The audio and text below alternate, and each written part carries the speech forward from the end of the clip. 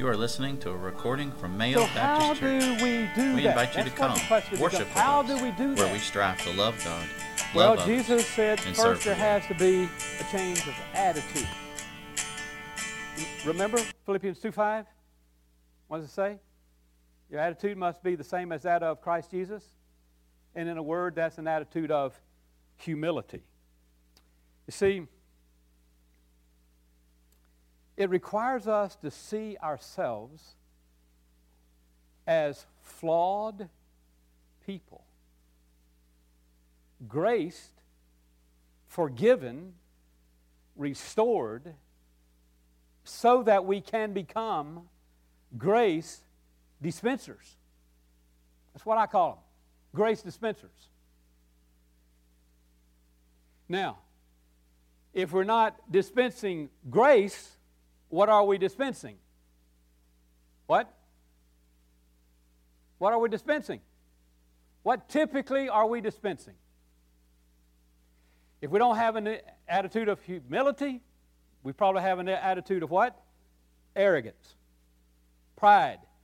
And if we have arrogance, pride, what are we dispensing? Judgment. What else?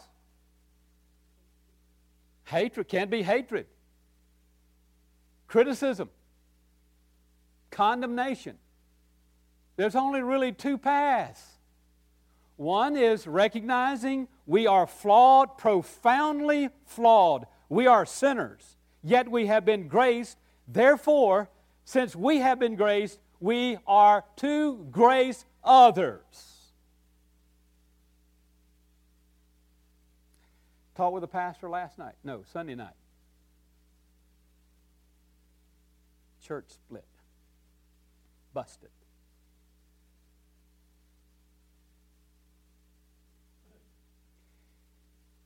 We can be assured, instead of dispensing grace within the body, they were dispensing what? What? Judgment. Judgment. Condemnation. Criticism. Out of a spirit of arrogance and superiority. So, the first thing that has to be changed is our attitude. This is what Bonhoeffer says. He says, if my sinfulness appears to me to be in any way smaller or less detestable in comparison with the sins of others, I am still not recognizing my sinfulness at all. You read Bonhoeffer? You know who Bonhoeffer was? Who was Bonhoeffer? He was a German preacher. And he was hung in the end by his convictions. He was in America when hell broke loose in Germany. He didn't have to go back. He was begged not to go back. He went back. He also said, how can I possibly serve another person in humility if I seriously regard his sinfulness as worse than my own? You ever heard this statement? Well, yeah, you know, I'm a sinner, but I certainly hadn't done something like that. That's an automatic, what's the word? Comparison. God's not interested in comparison. Sin is sin. He's interested in humility, repentance, confession, and becoming a grace dispenser. So if we're going to love one another, it's going to have to be a change of attitude. I was reading in Ezra this morning. I'm reading through the Bible again, and I was in Ezra. And Ezra, it says that Ezra, their hearts were filled with joy because God had changed the attitude of the king's mind, of his heart. Now I'm wondering, is there anywhere in your life the attitude needs to be changed? Or there are some in the lives of family members or friends in which the attitude is truly hurting family or friendships. Change of attitude. Second thing, by the way, does the name Peter Marshall ring a bell? Who was he? He was. Pardon me? He was an author, and he served as a congressional chaplain. And he once made this statement. He said, if you hold any resentment toward anyone, you destroy the bridge by which God would come to you. Wow. I mean, that's kind of a paraphrase of what Jesus said, isn't it? If you forgive others, I forgive you. Wow. Yeah. See, this is what I've noticed. It doesn't matter if it's my life or your life or others' lives. If we hold on to offenses, the love of God grows cold in our hearts, and our words become harsh, and the sweet fragrance of grace drifts into oblivion. And we begin to think, talk, and relate just as if Christ was not born into our hearts. Wow. A few months ago, Pastor, I became aware of Pastor Oliver Bowles. You familiar with him? Well, I learned that he was 102 years old and still preaching. So I said, I got to meet this man. I finally reached him,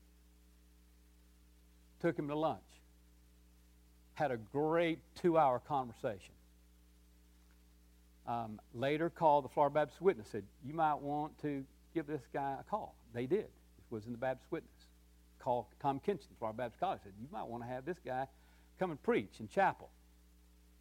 Well, he was turning 103 this last Sunday.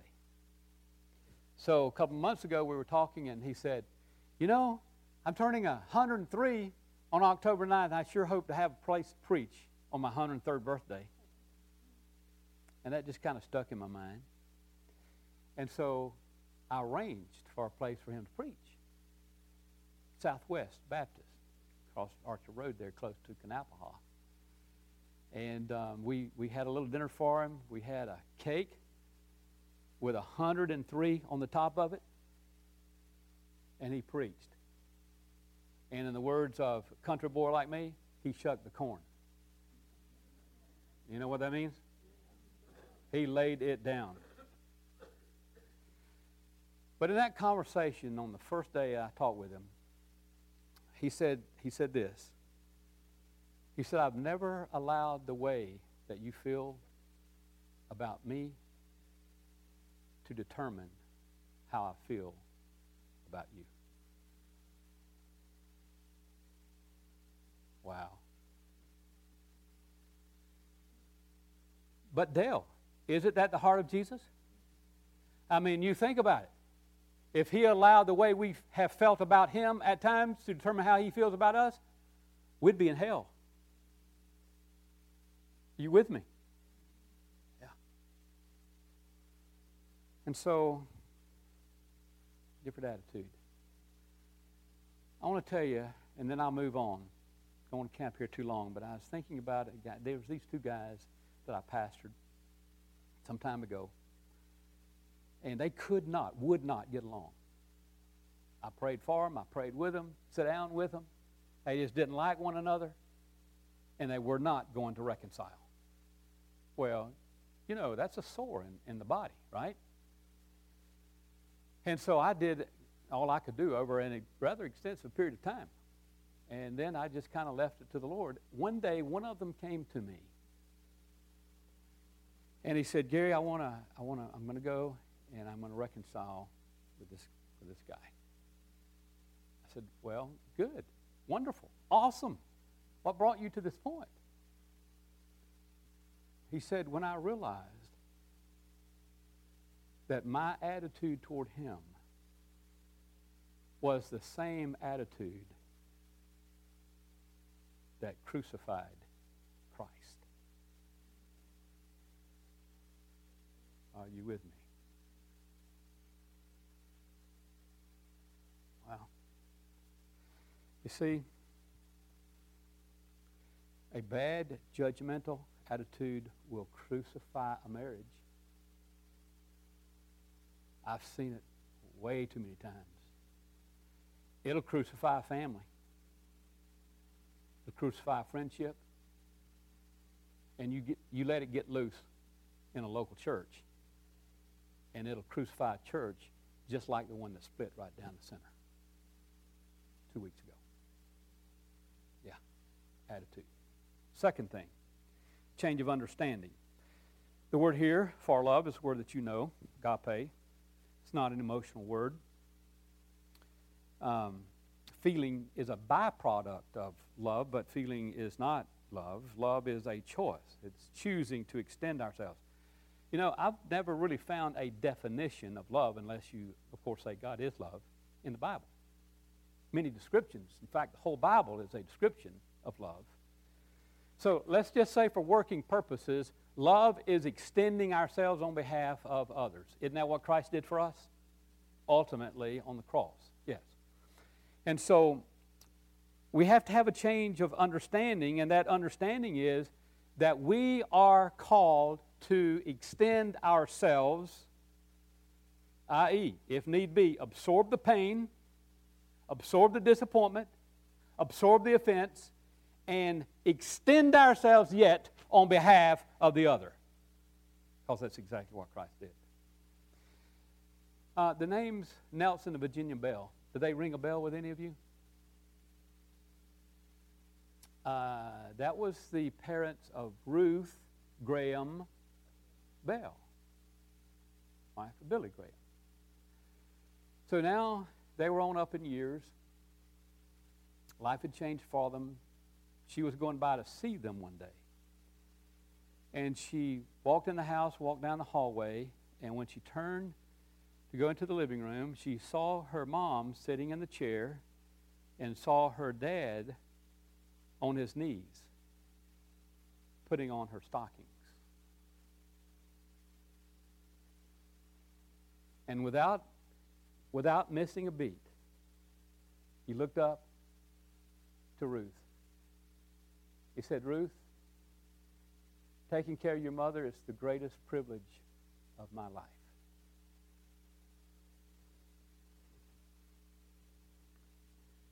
See, it's so easy to escape us. But the truth of the matter is, God's love in us calls us to count extending ourselves on behalf of others a privilege. Now, that word's not on every corner on the street, is it? A privilege. See, it's a change of understanding. It's the way we see how we relate to others. And then it requires a change of commitment. Jesus was in the Garden of Gethsemane, and he was praying, and he said, not what? Not my will, thine. Not God, not Father, what I want, but what you want. Well, see, a change of attitude allows us to become grace dispensers. A change of understanding allows us to move from feeling to choice, and a change of commitment moves us, now hear me, from what I want to what they need.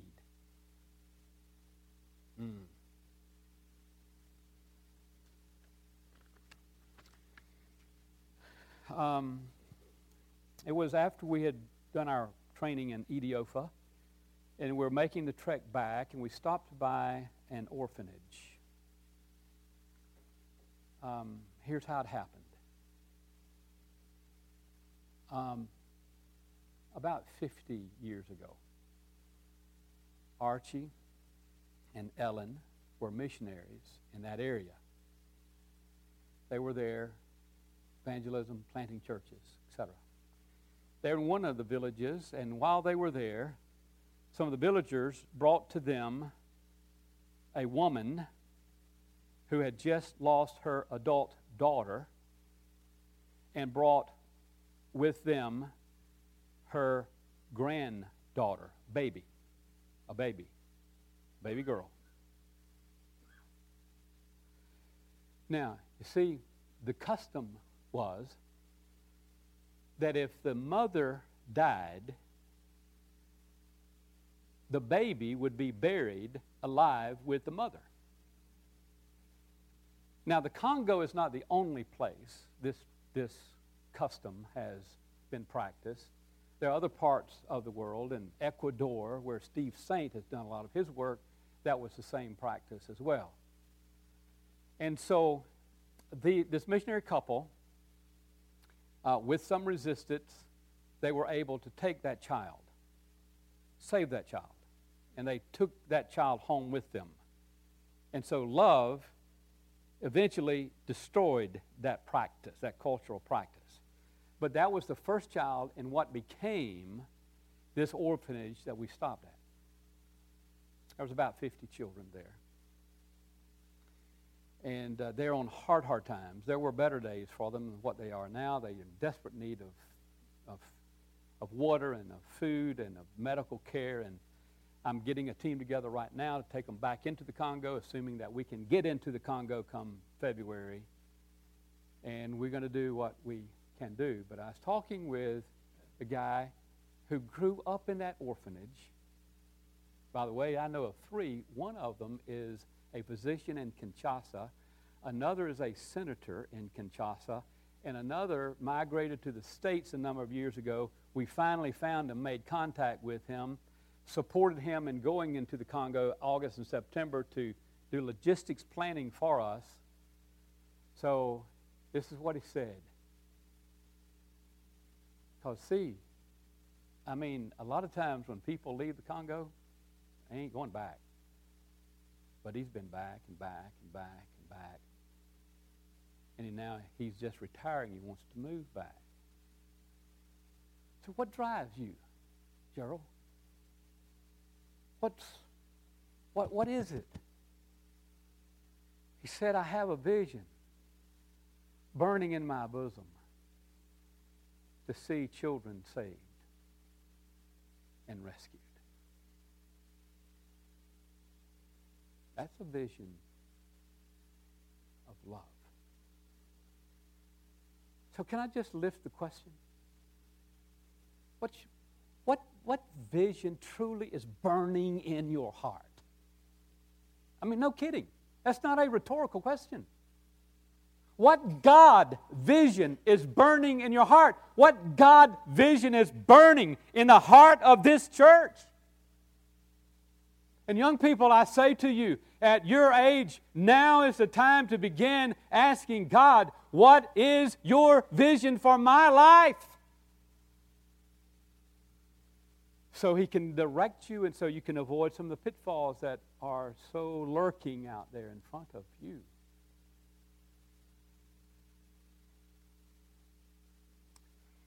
You see, love is not what I want. It's what they need. You got folks in your family like that. You'd rather not. You got folks in this church like that. You'd rather not. But it's not about us. It's about what they need. Well, just a couple other things and I'll close. This was so unique and kind of hits the nail on the head, so to speak. Amazon Vision Ministries, I was there for the first time 15 years ago in the western Amazon basin and came in contact for the first time with people who had never heard the name Jesus Christ, the Jimenez River people. And we finished our work in Boa Vista, and on the flight home, God put a vision in my heart, and it was to bring the gospel to the West Amazon basin of Brazil. Now, Southern Baptists have been in Brazil for over 100 years. And the East Basin has had a lot of work, but the West Basin, so hard to navigate, had not. And still AVM is the one primary consistent force in the West Amazon Basin. And the vision was to take the gospel to that dark, remote area and go as far west as we could. And finally, after 14 years, we arrived there this summer. We were at Father's Point where we nudged up against Colombia and Peru. So couple of years ago, a few years ago now, I was there with a team, and then the boat manager, Ali, who is a Brazilian, and our translator and myself, we went to explore some new villages where the gospel needed to be taken. So we were there, and we were in this clearing and talking to one another and trying to decide which direction to go. And a guy came out of the jungle, and he introduced himself through our translator. And after he gave us his name and kind of where he was located, he said, "Good thing that you meet me now and not a few years ago, or you would be meat over my fire." He was until God's love. Now here's the deal, folks. If His love can so work in the mind and the heart of a cannibal, a man who will take your life, eat your flesh, lick his lips, and sleep in good conscience. If God's love can change that human being, God's love can penetrate any challenge, any relationship that we have, if we allow Him to do that.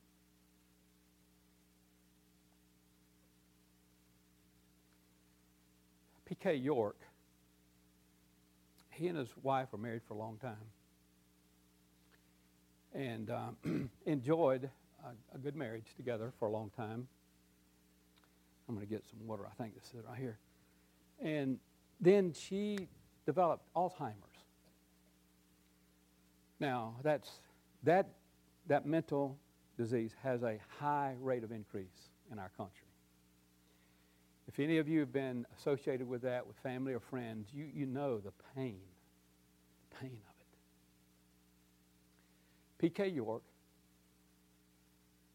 he took care of his wife. He fed her, he bathed her, changed her, clothed her for a number of years. She wasn't there. She wasn't there. And one morning, he had bathed her, changed her, clothed her. And he was brushing her hair.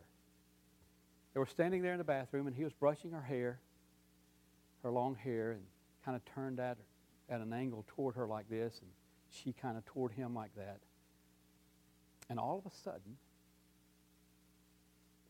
she came out of her fog. And she asked this question: "Do you still love me?"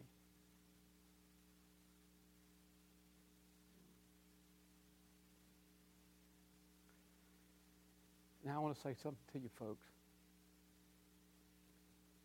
That's the burning question in the heart of every human being that breathes a breath. Do you love me? So much of what we see happening in our own culture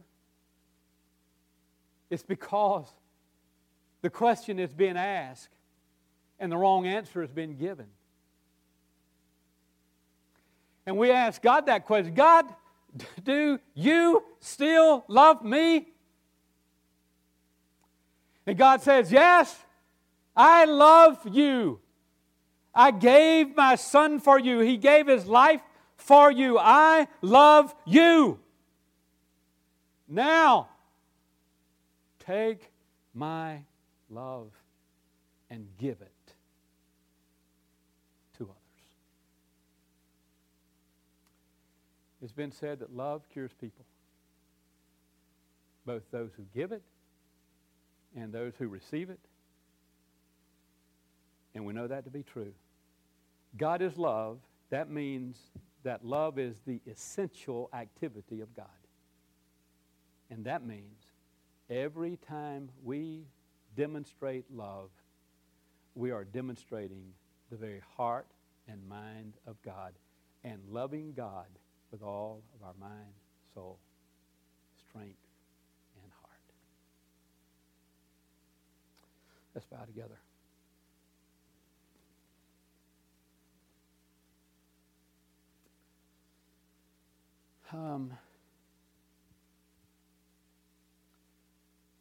Would you just think for a moment?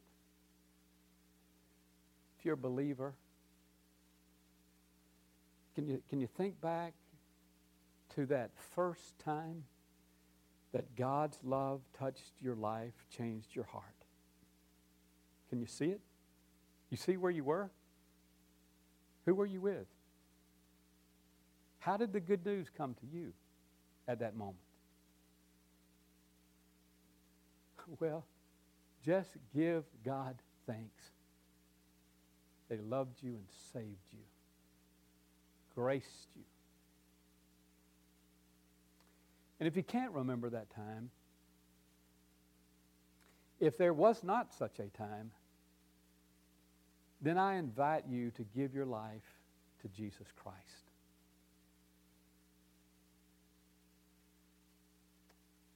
Lord, I'm a sinner. I'm separated from you. I'm confused. I'm lost. I'm blind. So, Lord, because I don't live like you want me to live. I ask you to forgive me, come into my life, and save me. Now, if you pray that prayer right there where you sit, then you'll be born into God's family, forever there to remain. So I invite you to come to know Christ as Savior. I invite you, if you are saved, just give thanks to God.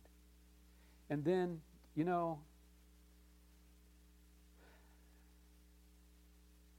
who are there in this church family that truly needs you to extend yourselves on their behalf? Who is there in your family? Hurt has occurred. Disappointment has occurred. Offense has occurred. And maybe there's a wedge there. God wants to take that wedge down. Is God prompting you right now to go to that person or those persons or that family? Say, you know what? God loves me. He loves you, and so do I.